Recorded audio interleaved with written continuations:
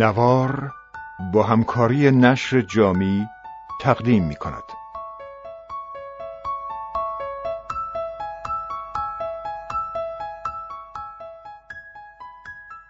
دنیای سوفی.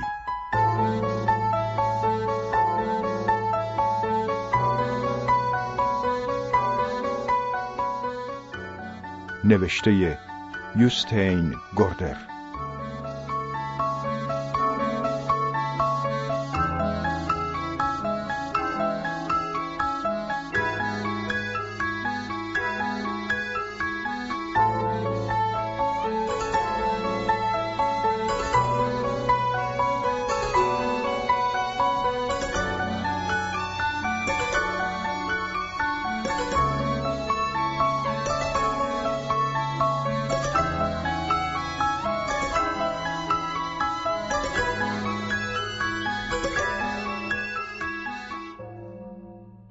فصل اول. باغ بهشت. زمانی باید چیزی از هیچ به وجود آمده باشد. سوفی-یوستین از مدرسه برمیگشت. اوایل راه را با یوآنا آمد و با هم درباره ربات‌ها حرف زدند. یوآنا میگفت که مغز انسان کامپیوتری پیشرفته است. سوفی خیلی موافق نبود. قطعاً انسان چیزی بیشتر از یک ابزار است، نه؟ به فروشگاه بزرگ که رسیدند از هم جدا شدند. خانه سوفی در حومه شهر بود و تا مدرسه 2 برابر یوآنا راه داشت. بعد از خانه آنها هیچ خانه‌ای نبود. انگار خانهشان ته دنیا بود.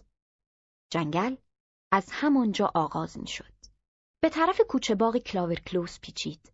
ته این جاده پیچ تندی بود معروف به پیچ کاپیتان. جز آخر هفته ها در این جاده پرنده هم پر نمی‌زد. نخستین روزهای ماه می بود. در بعضی باغ‌ها انبوه خوشه‌های نرگس به تنه درختان میوه تنیده بودند و برگ‌های سبز درختان قان تازه جوانه زده بودند. شگفت‌آور است که چطور همه چیز در این فصل می‌شکفد. آن هنگام که هوا گرم می‌شود و آخرین آثار برف آب می‌شوند. سوفی در باغ را که باز کرد نگاهی به صندوق پست انداخت. معمولاً صندوق پر از اعلان‌های تبلیغاتی و چند پاکت بزرگ برای مادرش بود و او قبل از اینکه به اتاقش برود و درس و مشقش را انجام دهد آنها را روی میز آشپزخانه می‌گذاشت. گهگاه صورت حساب‌های پدرش هم به صندوق می‌رسید. هرچند پدر سوفی مثل پدرهای دیگر نبود. او کاپیتان نفتکش بزرگی بود و تقریباً تمام سال غایب. چند هفته‌ای را که در خشکی می‌گذراند با کفش راحتی در خانه می‌گشت و همه سعیش را می‌کرد که به خانه سر و سامانی دهد و پدر خوبی برای سوفی و همسر خوبی برای مادرش باشد. اما شخصیتش روی آبها خیلی فرق داشت. امروز تنها نامه کوچکی در صندوق بود و آن هم برای سوفی. روی آن نوشته بود: سوفی-یوستین، شماره 3، کوچه کلاورکلوس. همین و بس. نه نام فرستنده و نه حتی تمبر. سوفی تندی در را بست و پاکت را باز کرد. در آن کاغذ کوچکی بود، کمی کوچکتر از خود پاکت و روی آن نوشته بود: تو کیستی؟ همین. تنها 2 کلمه دستنویس و 1 علامت سوال بزرگ. بار دیگر پاکت را نگاه کرد. واقعا نامه برای خودش بود. یعنی چه کسی نامه را به صندوق انداخته بود؟ سوفی با عجله به سمت خانه قرمز دوید. مثل همیشه گربه از شرکان بی سر و صدا از میان بوته‌ها بیرون پرید و پیش از آن که در بسته شود به داخل اتاق خزید. وقتی مادر سوفی به هر دلیلی اوقاتش تلخ بود میگفت خانهشان شده باغ وحش. سوفی واقعاً هم کلکسیونی از انواع و اقسام جانوران داشت و به آن افتخار هم میکرد. اول به سوفی تنگی با 3 ماهی کوچک قرمز داده بودند. گوشوار طلا، کلاه قرمزی کوچولو و پیر دزد دریایی. بعد 2 توتی به نامهای اسمیت و اسموله. بعد هم گویندای لاک پشت و بالاخره هم شرکان گربه ببری هنایی.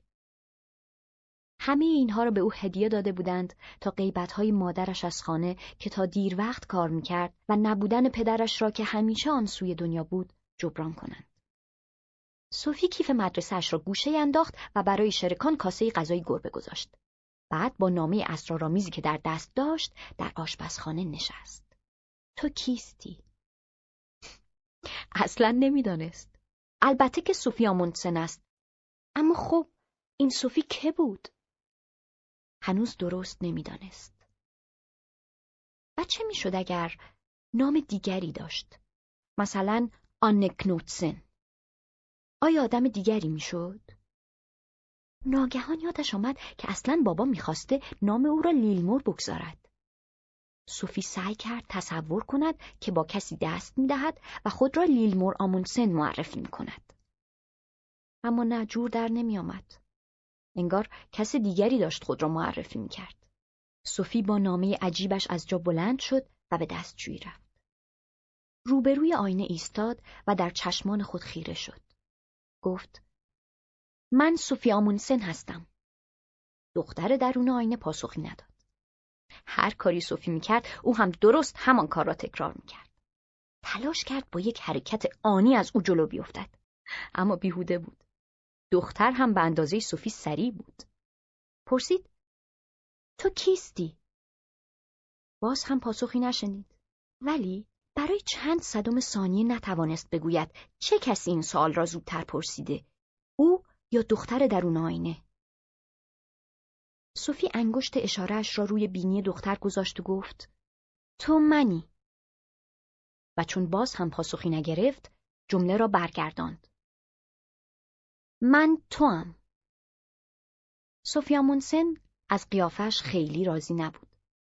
مدام به او میگفتند که چشمان بادامی زیبایی دارد، اما به احتمال زیاد چون نمیخواستند به رویش بیاورند که بینیش زیادی کوچک است و دهانش یک کمی گشاد. گوشهایش هم به چشمانش خیلی نزدیک بود، اما از همه بدتر موهای لختش بود که نمیشد هیچ کاریش کرد. پدرش گاهی دستی به موهای سوفی میبرد و او را دختر موکتانی میخواند که نام قطعه موسیقی از کلود دبوسی بود. خب گفتنش برای پدر آسان بود، چون مجبور نبود همه عمرش را با این موهای لخت و تیره سر کند. هیچ موس یا ژلی هم برای آرایش موهایش به کار نمی آمد. سوفی گاهی آنقدر خودش را زشت میدید که نگران میشد مبادا ناقص الخلقه باشد. مادرش همیشه میگفت که زایمان سختی داشته، اما مگر زایمان به قیافه ربطی دارد؟ عجیب نبود که نمیدانست کیست. و غیر منطقی نبود که به او اجازه نداده بودند درباره قیافه‌اش هیچ نظری بدهد. این قیافه را به او انداخته بودند. آدم میتواند دوستانش را انتخاب کند اما خودش را نه. حتی نمیتواند انتخاب کند که انسان به دنیا بیاید. انسان چیست؟ سوفی بار دیگر به دختر درون آینه نگاهی انداخت و با عذرخواهی به او گفت: فکر میکنم باید برم بالا تو اتاقم و زیست بخونم. به سالن که رسید با خود فکر کرد: نه، ترجیح میدم برم بیرون توی باغ. صدا زد: پیشی! پیشی! به دنبال گربه تا جلوی در دوید و در را پشت سر خود بست. وقتی همچنان نامه به دست به کوچه شنی باغ قدم گذاشت، حس غریبی بر او چیره شد. انگار تا حالا عروسکی بوده و ناگهان چوب جادویی او را به موجودی زنده تبدیل کرده است. شاهکار نیست که در این دنیا باشی و بدانی که ماجراجویی شگفت‌انگیزی دورت کرده؟ شرکان سبکبال از روی شنها به بوته‌های انبوه انگور پرید. گربه سرزنده‌ای بود. از سبیل سپیدش گرفته تا دم جنبنده انتهای بدن براقش یک سر جنب و جوش بود. شرکان هم در باغ بود، اما نمیتوانست مثل سوفی از این بودن آگاه باشد. سوفی به زنده بودنش که فکر کرد، کم کم فهمید که تا ابد زنده نمیماند. الان اینجا در این دنیا هستم، ولی روزی میرسد که میمیرم. آیا حیاتی پس از مرگ هست؟ خوشبختانه این هم سوال دیگری بود که گربه کاملا از آن بیخبر بود. بیشتر از 6 ماه از مرگ مادر بزرگش میگذشت و سوفی هر روز دلتنگش میشد. چقدر ناعادلانه است که روزی زندگی به پایان میرسد. سوفی در کوچه شنی ایستاد و غرق اندیشه شد. برای آنکه از فکر جاودانه نبودن خلاص شود، به زور به زنده بودن فکر می‌کرد. اما غیر ممکن بود. تا می‌خواست به زنده بودنش فکر کند، بلافاصله اندیشه پایان زندگی می‌آمد و رهایش نمی‌کرد. و برعکس، زمانی که می‌پذیرفت بالاخره روزی می‌میرد، به ارزش زندگی پی می‌برد. گویی مرگ و زندگی دو روی یک سکه بودند که در ذهنش می‌چرخاند. هرچه یک روی سکه بزرگتر و واضح‌تر می‌شد، روی دیگر هم بزرگتر و واضح‌تر می‌شد. فکر کرد ما نمی‌توانیم طعم زنده بودن را بچشیم بی آنکه بپذیریم که می‌میریم. در این حال اندیشیدن به مرگ هم غیر ممکن است بی آنکه معجزه حیرت انگیز زندگی را حس کنیم.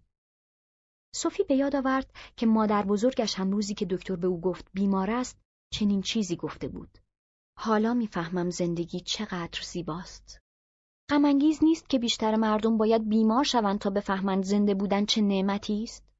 یا همه باید نامه اسرارآمیزی در صندوق خانه خود پیدا کنند؟ با خود فکر کرد بهتر است دوباره سری به صندوق بزند، شاید چیز دیگری هم رسیده باشد. به طرف در دوید و داخل صندوق سبز رنگ را نگاه کرد. خشکش زد وقتی دید پاکت سفید دیگری دقیقاً مثل پاکت اول در آن است. با اینکه مطمئن بود وقتی نامه اول را برداشته خوب صندوق را وارسی کرده. این پاکت هم نام او را بر خود داشت. بازش کرد و از آن یادداشتی دقیقاً شبیه یادداشت قبلی بیرون آورد که روی آن نوشته بود: جهان از کجا می آید؟ سوفی با خود فکر کرد: از کجا بدانم؟ قطعاً هیچ کس نمی داند. ولی خب، سؤال خوبی است. سوفی برای نخستین بار در زندگی با خود فکر کرد که نمی تواند در جهان زندگی کند و نداند که این جهان از کجا آمده. دو نامه اسرارآمیز چنان سرگیجه‌ای به او داده بود که بهتر دید برود و در مخفیگاه خود بنشیند. این پناهگاه مخفیگاه فوق سری سوفی بود. تنها زمانی به آنجا می رفت که خیلی خشمگین، خیلی غمزده یا خیلی راضی و خوشحال بود. اما امروز فقط احساس گیجی می کرد. خانه قرمز رنگ آنها در میان باغ بزرگی بود، پر از باغچه‌های گل، بوته‌ها و درخت‌های میوه گوناگون، یک محوطه چمن وسیع همراه با یک نیمکت تابی و آلاچیقی کوچک. آلاچیق را پدر بزرگ برای مادر بزرگ ساخته بود، وقتی فرزند اول خود را چند هفته بعد از تولد از دست داده بودند. نام کودک ماریه بود و روی سنگ قبرش نوشته بودند: ماریه کوچولو پیش ما آمد، سلامی کرد و رفت. در گوشه‌ای از باغ پشت بوته‌های تمشک زاغه انبوهی بود که در آن هیچ گل یا درختی نمی‌روید. در اصل پرچین قدیمی بود که باغ را از جنگل جدا می‌کرد. اما چون در 20 سال گذشته هیچ کس به آن نرسیده بود، حالا به علفزار انبوه و غیر قابل عبوری تبدیل شده بود. مادر بزرگ همیشه میگفت در دوران جنگ که مرغ‌ها در باغ ول بودند، همین پرچین مانع می‌شده که روباه‌ها به آسانی آنها را شکار کنند. برای هر کس دیگری جز سوفی، این پرچین نیز به همان اندازه بیفایده بود که لانه‌های قدیمی خرگوش‌ها در آن سوی باغ. چون در واقع دیگران از راز سوفی خبر نداشتند. سوفی از وقتی به یاد می آورد می دانست که در پرچین گذرگاه کوچکی وجود دارد. اولین بار که زیر پرچین خزید به فضای خالی بزرگی در میان شاخ و برگ‌ها رسید. اینجا به منزله کلبه‌ای واقعی بود و او می دانست که هیچ کس نمی تواند در این مخفیگاه او را پیدا کند. در حالی که هر دو نامه را به دست داشت، دوان دوان از باغ گذشت و 4 دست و پا به زیر پرچین خزید. ارتفاع مخفیگاهش آنقدری بود که تقریباً میتوانست در آن بایستد. اما امروز روی ریشه‌های پیچ خورده درختان نشست. از اینجا از پشت شکاف‌های کوچک میان شاخ و برگ‌ها میتوانست همه چیز را زیر نظر بگیرد. با اینکه هیچ کدام از این شکاف‌ها از یک سکه کوچک بزرگتر نبود، او باز هم میتوانست همه باغ را ببیند. وقتی کوچکتر بود، ذوق می‌کرد که آنجا بنشیند و پدر و مادرش را تماشا کند که میان درخت‌ها دنبالش می‌گردند. سوفی همیشه فکر می‌کرد که باغ برای خود دنیایی است. هر بار که از باغ بهشت در کتاب مقدس میشنید، یاد نشستن در مخفیگاهش و سیر و سیاحت بهشت کوچک خود میافتاد. جهان از کجا میآید؟ به هیچ نتیجه‌ای نمیرسید. سوفی میدانست که کره زمین سیاره کوچکی در فضاست. ولی خود این فضا از کجا میآمد؟ شاید جهان همیشه وجود داشته، که در این صورت دیگر لازم نبود که بفهمد جهان از کجا آمده.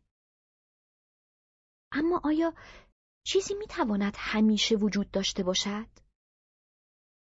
حس می‌کرد چیزی در عمق وجودش با این نظر موافق نیست. هرچه که وجود دارد حتما باید آغازی داشته باشد، نه؟ پس جهان هم باید از چیز دیگری آفریده شده باشد. اما اگر جهان اصل در چیز دیگری دارد، این چیز دیگر نیز خود باید روزی آفریده شده باشد. سوفی فهمید که اینطوری فقط مسئله را عقب میاندازد. باید در لحظه ای خاص چیزی از هیچ به وجود آمده باشد. اما آیا چنین چیزی امکان پذیر است؟ آیا این خود به اندازه ایده ازلی بودن جهان غیر ممکن نیست؟ در مدرسه به او آموخته بودند که خدا دنیا را خلق کرده است. بنابراین کوشید با این فکر ذهن خود را تسلی دهد که بهترین راه حل ممکن همین است. اما باز فکر تازه‌ای به سرش زد. خب، درست که خدا دنیا را آفریده است، اما خود او را چه کسی آفریده؟ آیا خدا از هیچ آفریده شده؟ نه، این هم جور در نمی آمد. با این فرض که آفریدگار قادر است همه چیز را بیافریند، نمی توانسته دست به آفرینش خود بزند پیش از آن که خود وجود داشته باشد و همه چیز را خلق کند. بنابراین فقط این امکان باقی می ماند که خداوند همیشه وجود داشته. ولی این امکان را که قبلا رد کرده بود، هرچه وجود دارد باید آغازی داشته باشد. لعنت بر شیطان. بار دیگر دو پاکت را باز کرد. تو کیستی؟ جهان از کجا می آید؟ چه پرسش های آزاردهنده‌ای. و واقعا این نامه ها از کجا می رسیدند؟ این هم خود معمایی بود. چه کسی سوفی را از زندگی آرام روزمره‌اش بیرون کشیده بود و ناگهان رو در روی معماهای بزرگ هستی قرار داده بود؟ برای سومین بار به سراغ صندوق نامه ها رفت. پستچی تازه نامه ها را به صندوق انداخته بود. سوفی تعداد زیادی روزنامه و آگهی تبلیغاتی و چند نامه برای مادرش از صندوق بیرون آورد. کارت پستالی هم با عکس سواحل گرم و شنی در میان کاغذها بود. کارت پستال را برگرداند. تمبر نروژی داشت و مهر گردان سازمان ملل روی آن خورده بود. شاید از طرف پدرش باشد. ولی پدرش که الان نروژ نبود. خط روی نامه هم دست خط پدر نبود. هنگام خواندن نام گیرنده قلبش تندتر میزد. برای هیلدمولر کناگ، به سوفی-یوستین، شماره 3 کوچه کلاور کلوز. بقیه آدرس درست بود. روی کارت نوشته بود: هیلده عزیز، تولد 15 سالگیت مبارک. میخواهم هدیه‌ای به تو بدهم که کمکی باشد برای رشدت. مطمئنم که این را درک میکنی. مرا ببخش اگر کارت را به آدرس سوفی میفرستم. این آسانترین راه بود. دوستت دارم. پدرت. سوفی به خانه برگشت و به آشپزخانه رفت. سرش گیج میرفت. این هیلده کیست که درست 1 ماه پیش از تولد سوفی او هم 15 ساله میشد؟ به سراغ دفترچه تلفن رفت. فامیل خیلی ها مولر یا کناگ بود. ولی در کل دفترچه حتی 1 نفر هم با نام مولر کناگ پیدا نکرد. کارت پستال مرموز را دوباره وارسی کرد. به اندازه کافی واقعی به نظر می رسید. هم تمبر داشت هم مهر پست. چرا باید پدری کارت تبریک تولد دخترش را به آدرس سوفی بفرستد در حالی که گیرنده نامه مشخصاً کس دیگری است؟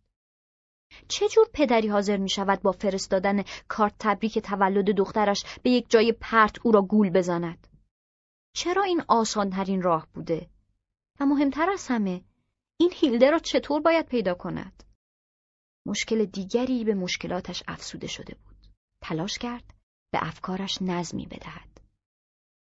در یک بعد از ظهر ظرف 2 ساعت ناقابل 3 معما پیش رویش گذاشته بودند. معمای اول این بود که چه کسی 2 پاکت سفید را در صندوق پست انداخته.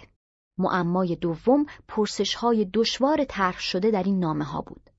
سومین معما هم این که هیلدمولر کناک چه کسی میتواند باشد و چرا کارت تبریک تولدش را به آدرس سوفی فرستاده بودند. مطمئن بود که این 3 معما به شکلی به هم مربوطند. باید اینطور باشد، چون تا به امروز او یک زندگی کاملا معمولی را از سر می‌گذراند.